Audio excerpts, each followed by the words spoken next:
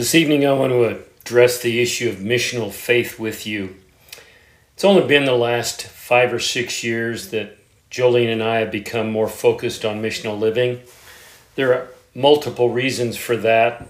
Time just doesn't allow us to get into the details. But I want you to know about our journey. God was in it all the way. We want to give him all the glory. In this time, we're growing in desire to seek and reach those who need Christ in our sphere of influence.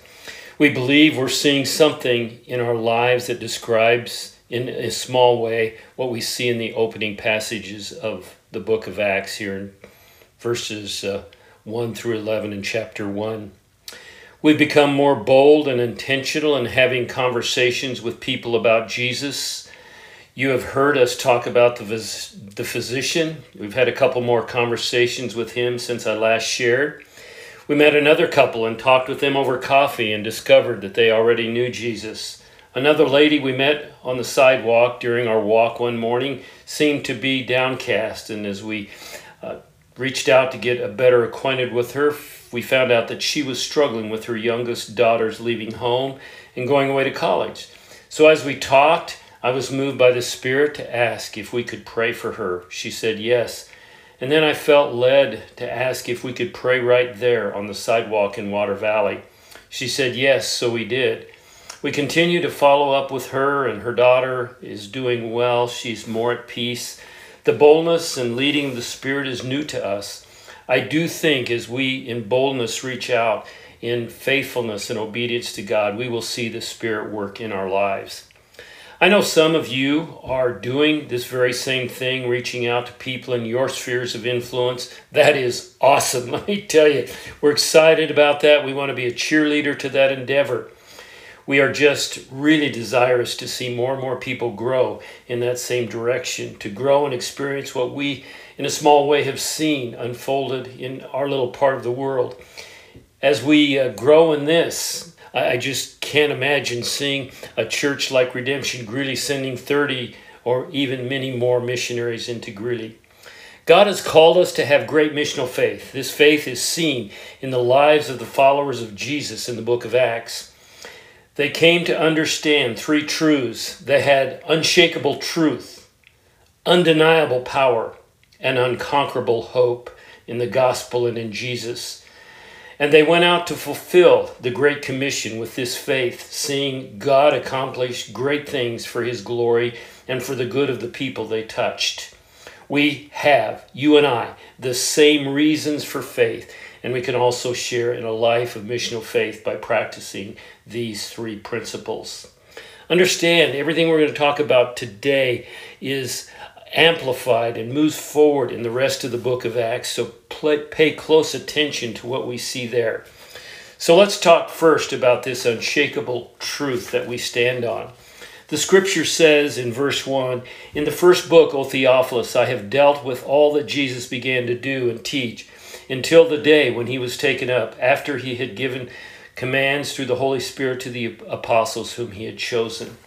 The works and the teachings of Jesus launched this Great Commission ministry into the world. He brought the only hope man has to overcome our sin and shame, its hatred, selfishness, bitterness, and division. Also, his work helps us overcome any fear of death, our dread, insecurity, baseless hope, and what might lie beyond the grave. So let's look at some of the truths that are evident in this first couple of verses. Jesus was physically here on earth. He died, he was crucified, and he arose from the dead. And what we see in this chapter is the unfolding of his life post-resurrection. He was on earth working and teaching about God and his kingdom following all of these amazing events of his resurrection. He appeared for many days, as we'll see in a bit, and his work was to equip and prepare the disciples to continue the work. But what I want you to see here is it says before he was taken up. So he died, he was crucified for our sins, he rose from the grave, he was here for a number of days and then taken up. He could not have been taken up, this is important, if he had not been here. He ministered on earth during this time. After the resurrection, we see him directing his disciples to continue his work on earth.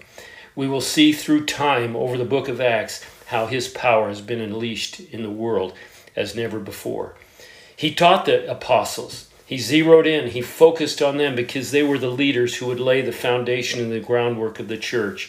The whole mission depended upon them. They were to be the first who would carry his message to the world after his departure. If they failed, the mission would fail. If they succeeded, the mission would succeed.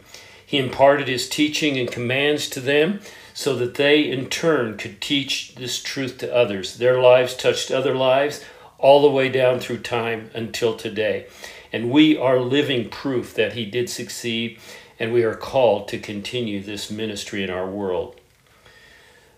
The next aspect of this truth is that he presented himself, verse 3, alive to them after the suffering by many proofs, appearing to them during 40 days and speaking about the kingdom of God. The word suffering here means that he died to pay the penalty for our sins. This is the gospel. And he arose from the dead to prove that his death was sufficient and adequate to pay that penalty, and also the victory that comes because he rose from the dead. We also share in that great truth and joy and hope. He made his resurrection public. There are many post-resurrection appearances we could speak about. He appeared to Mary Magdalene, to the women who were running to tell the disciples about the empty tomb, to Peter, to the 2 disciples from Emmaus. He also appeared to the disciples when Thomas was absent, and then a week later, he appeared when Thomas was present. He appeared to the disciples who had gone fishing. To 500 believers, we're told in 1 Corinthians 15:6. He appeared to the apostles, to James, the Lord's brother, and lastly, he appeared to the believers at his ascension. There are mentioned here at least 11 public appearances, and likely there were many more. He proved his resurrection. The word here for proof means positive proof, unfailable proof, convincing proof, sure signs and ways to make clear and powerful that he arose from the dead.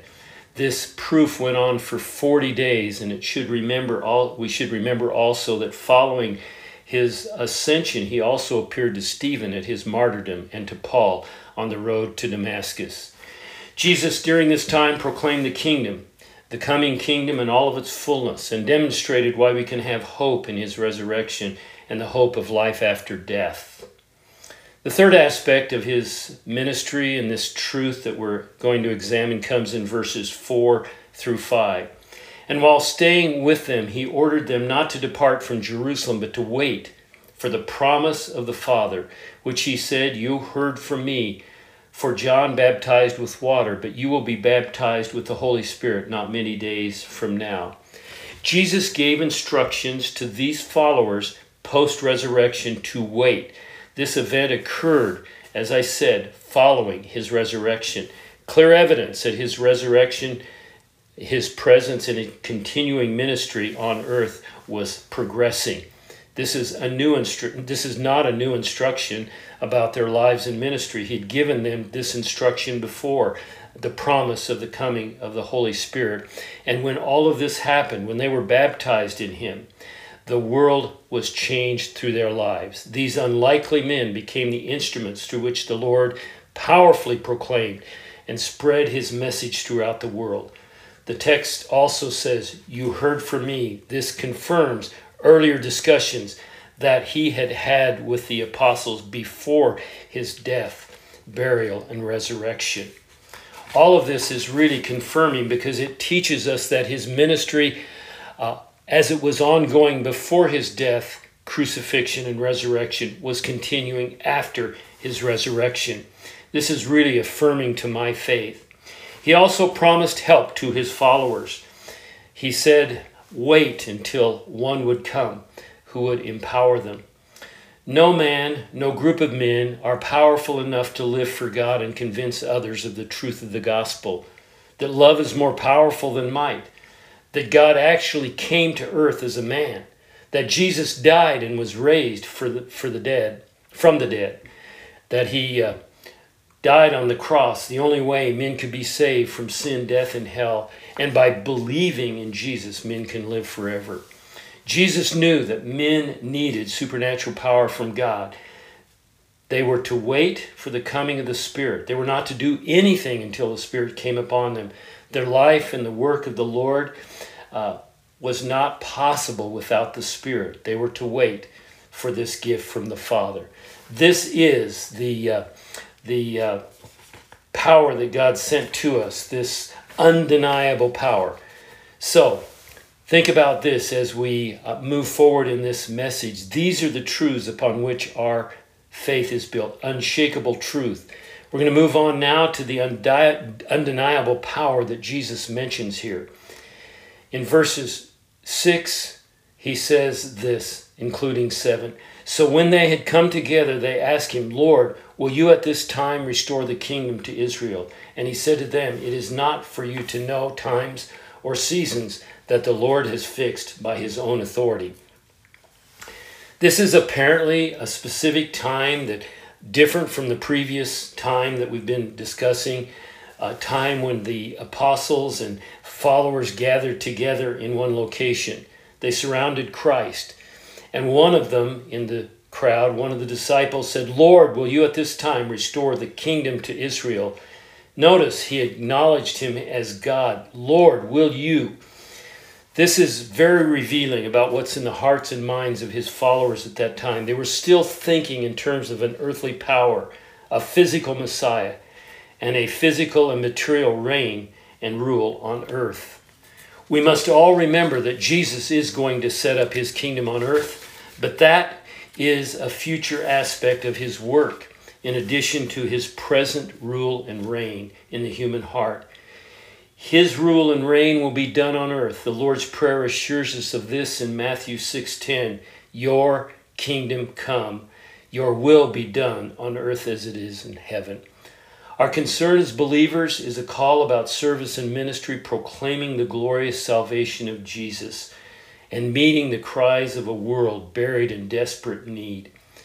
Christ had said that even he didn't know when he was to return and set up the kingdom. He rebuked the question, it's not for you to know times or seasons that the Father has fixed by his own authority. Believers are not to be focused on prophecy and setting of dates and craving for a release from this world. No, on the other hand, I believe we're here to be living on mission to advancing God's kingdom through the power of this gift that God promised, the Holy Spirit. Let us fulfill our task and then rejoice when Jesus comes. Moving on, Jesus promised this supernatural missional power. He says in verse 8, but you will receive power when the Holy Spirit has come upon you, and you will be my witnesses in Jerusalem, in all Judea and Samaria, and to the ends of the earth. There are three aspects of this I want you to see. First, he said this power is from the Holy Spirit. They were to receive power, not the power of the earth. We think in terms of power of position, recognition, supervision, fame, wealth, politics. This power has nothing to do with any of that. It is a power that is spiritual and supernatural, the very power of God himself, a power of his presence within us. The Spirit was to dwell within the life of every believer. No greater power could ever be possessed by anyone. Once every disciple experienced this, these disciples in particular, they never again, hear me well, they never again asked about earthly power. Instead, they were transformed into men who were bold in their witness for Jesus and courageous in their service for his kingdom as they lived in the Spirit's empowerment. Even some of them experienced persecution, imprisonment, and even death. Jesus has said this power was for being a witness. The believer is given a task, a mission to carry out on earth. The believer does not have the power on his own to carry out this task. The power of God himself, of the Spirit, is needed. Therefore, Christ promises, but you will receive power when the Holy Spirit has come upon you. Both the Spirit and power are promised. This is vital and essential for the work that we are called to do. It is an equipping power. It is an undeniable power. It's time for us to be concerned, to love and reach out to and be witnesses for Christ. This is what he called the apostles to. It's what he calls us to. Sharing the glorious salvation in him is the greatest task as believers that we can undertake. This is understandable.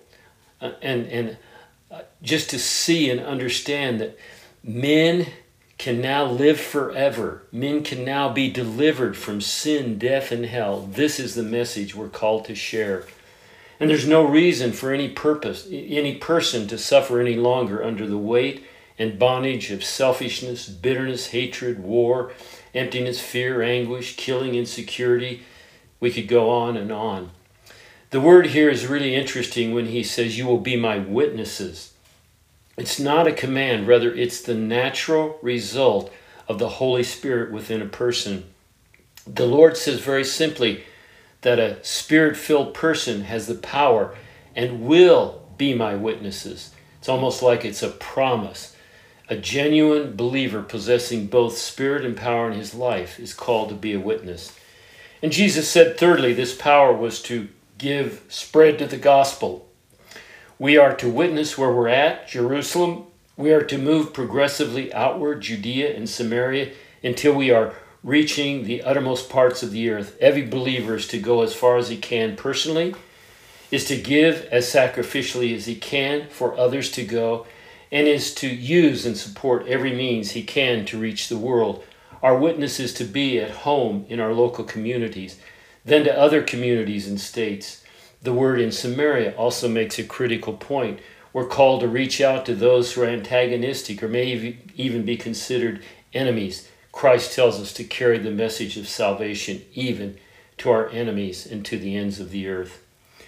D. Martin Lloyd-Jones, in his book Unspeakable Joy, says this: here were men who had been with him during his 3 years, had heard him preaching and seeing his miracles, who had seen him crucified and died, who had seen his body taken down and buried in a grave, who had seen the empty grave. Not only that, they had seen him with their naked eyes as he had appeared to them in the upper room and in various other places. And they had received his teaching and his exposition of the Old Testament. And here he was with them at this very moment, and I might add, resurrected, as they were standing together on the Mount Olivet. Well, you would have thought, what more do you need? Here are men who have obviously had the best training conceivable in order to make them preachers or witnesses. They have gotten all the facts. They have even witnessed them. What more can be needed? Yet our Lord says, stay where you are. You need something. You need power. And that is, of course, what happened to them on the day of Pentecost. It's so true for us as well. We need the Spirit in the same way they needed him. We can do nothing without him. So we need to live in that undeniable power and that unconquerable hope. But also, we need to live in what I want to speak about now, the unconquerable hope of the gospel. Jesus, we read in verses 9, ascended before their eyes. And when he had said these things, as they were looking on, he was lifted up, and a cloud took him out of their sight. Acts 1:9. Jesus' last words on earth were Acts 1:8, which we've just talked about, the giving of the Holy Spirit.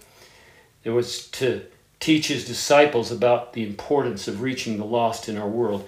And immediately after these statements, in a most dramatic event ever seen on this earth, Jesus began to slowly rise from the earth.